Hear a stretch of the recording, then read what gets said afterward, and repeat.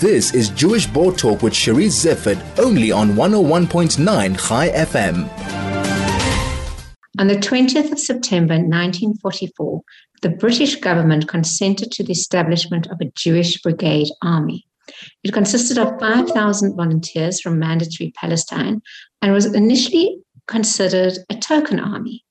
Capetonian Howard Joffe has written a book on the history of the Jewish Brigade during the last few months of World War II and the role they played in saving Holocaust survivors.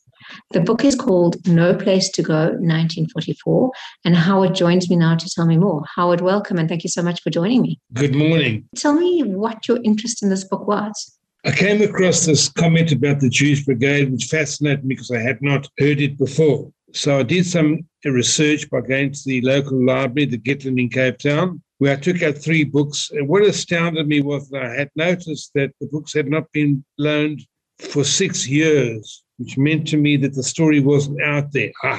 Right, opportunity. So the story wasn't out there. You felt you needed to tell it. Did you know about the Jewish Brigade before you absolutely.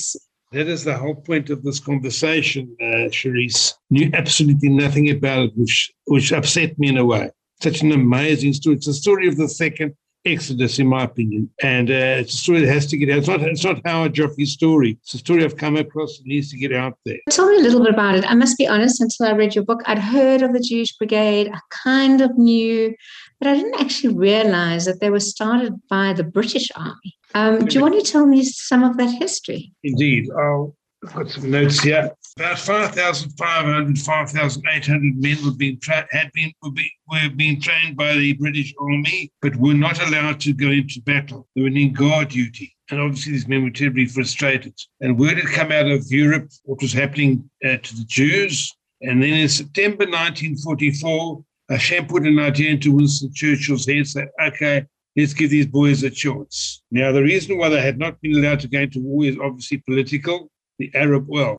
And then in the House of Commons in England, they voted to let the brigade listen to this fight under the Star of David prior to Israel becoming a country. It's an amazing story. And then the book proceeds to take us through till we get to our first battle against the Germans in 1944, northern Italy, where, believe it or not, we gave them a hiding. Now, until that time, Hitler's armies had gone through Europe. They were brilliant armies and very successful. Our Yiddish boys gave them a hiding. The story has not been told. Amazing. And then, of course, they were very passionate about rescuing Holocaust survivors and getting them into Palestine at the time. I've gone through your book and many of them have been highly awarded, received medals. Is there any particular person or story that you'd like to share? I've been lucky in my life to have met 3 or 4 prisoners of war. So I put them into my book that I changed their names. But the story doesn't end with the Jewish Brigade fighting in northern Italy. It continues, as you will read, getting Jews out of their camps, getting people into Palestine, which is then called Palestine. They speak about death squads hunting out the SS officers who were fleeing all over the place. I don't glorify the war and the killings because that's not our way, as you know. It's an amazing story. It really is an amazing story. Do you want to share a bit of it? The book. You must read the book. I think persons of other religions, and certainly every Jew, should read this book, the story, how Almighty, how God came to the Jewish people's aid in the hour of need. Hashem helped us leave Egypt, helped us leave now the ashes of Europe during the Second World War. This book records the events leading up to our first win during battle against the Germans in northern Italy in late 1944. But there's much more, much more. The members of the brigade fighting under the Star of David before Israel came into being performed other amazing tasks, all thanks to Hashem. We exalt Hashem for helping us hunt down and annihilate the fleeing SS German officers.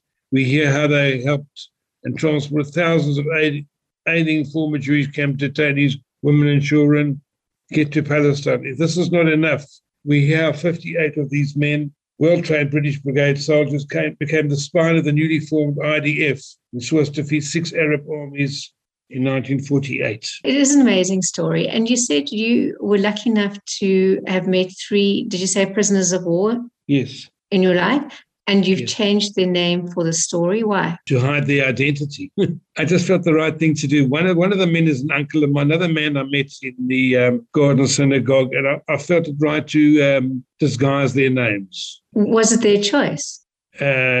They're not alive at this stage. Okay, all right, I understand. Okay, and the prisoners of war, were they from the British Brigade? Have you met members of the British Brigade? No, they were not from the British Brigade. I have not. I was able to speak to the daughter of one of the Jewish Brigade members who had died 4 months early prior to me speaking to her. What I would like to add, if I may, is that the book's dedicated to a fellow who was 11 years of age, who was in the camps. He came to Cape Town and we met up, and he subsequently passed on, but this is dedicated. His name is David Kosuch, that's his real name, and he's in the book as one of the characters. Are there any characters, I know you want us to read the book, but are there any characters in the book that you'd like to talk about now, just to whet our appetite? The book talks about the leader of the brigade being a Joffe cheese song. Now this man was a man who crossed my path.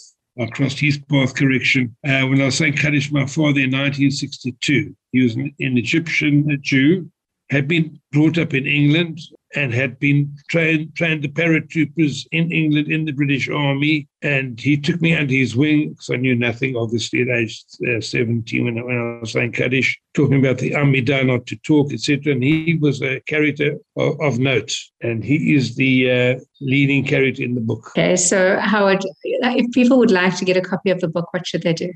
072 062 8511, which is my cell number, and I put them on to the lady who's handing in Johannesburg. And my last question for you, what would people reading the book what would you hope people reading the book would get out of it? We're not the meek and mild people that people imagine us. We didn't just bow down to the German armies. We actually stood up to them. That's the first thing. Secondly, for the generations who follow us, I've gone to some great detail, probably too much on the concentration camps. This is not enjoyable reading. It's for the people coming behind us to read exactly what happened. It's awful. You read about the cruelty. So there's two things I must repeat myself. Number one, we actually beat the Germans in battle. Amazing. We weren't little these quiet leadership boys bowing down, going to the gallows. We were not that. Hashem, we have to exalt Hashem for helping us again in our hour of need. There's no question about that. Lots to come out of this book. It's a thin book, not a big book, not a long read. And the reason why it's not a long read, because the story hasn't ended, it's still work in progress. When the world finally recognizes Israel, that's be the end of the book. I can't print that right now. Okay. Yeah, no, that's true. Howard, thank you so much for joining me. Thank you so much for your time. That was Cape Townian Howard Joffe telling me about a little bit about the Jewish Brigade Army, which is featured in his book, No Place to Go, 1944.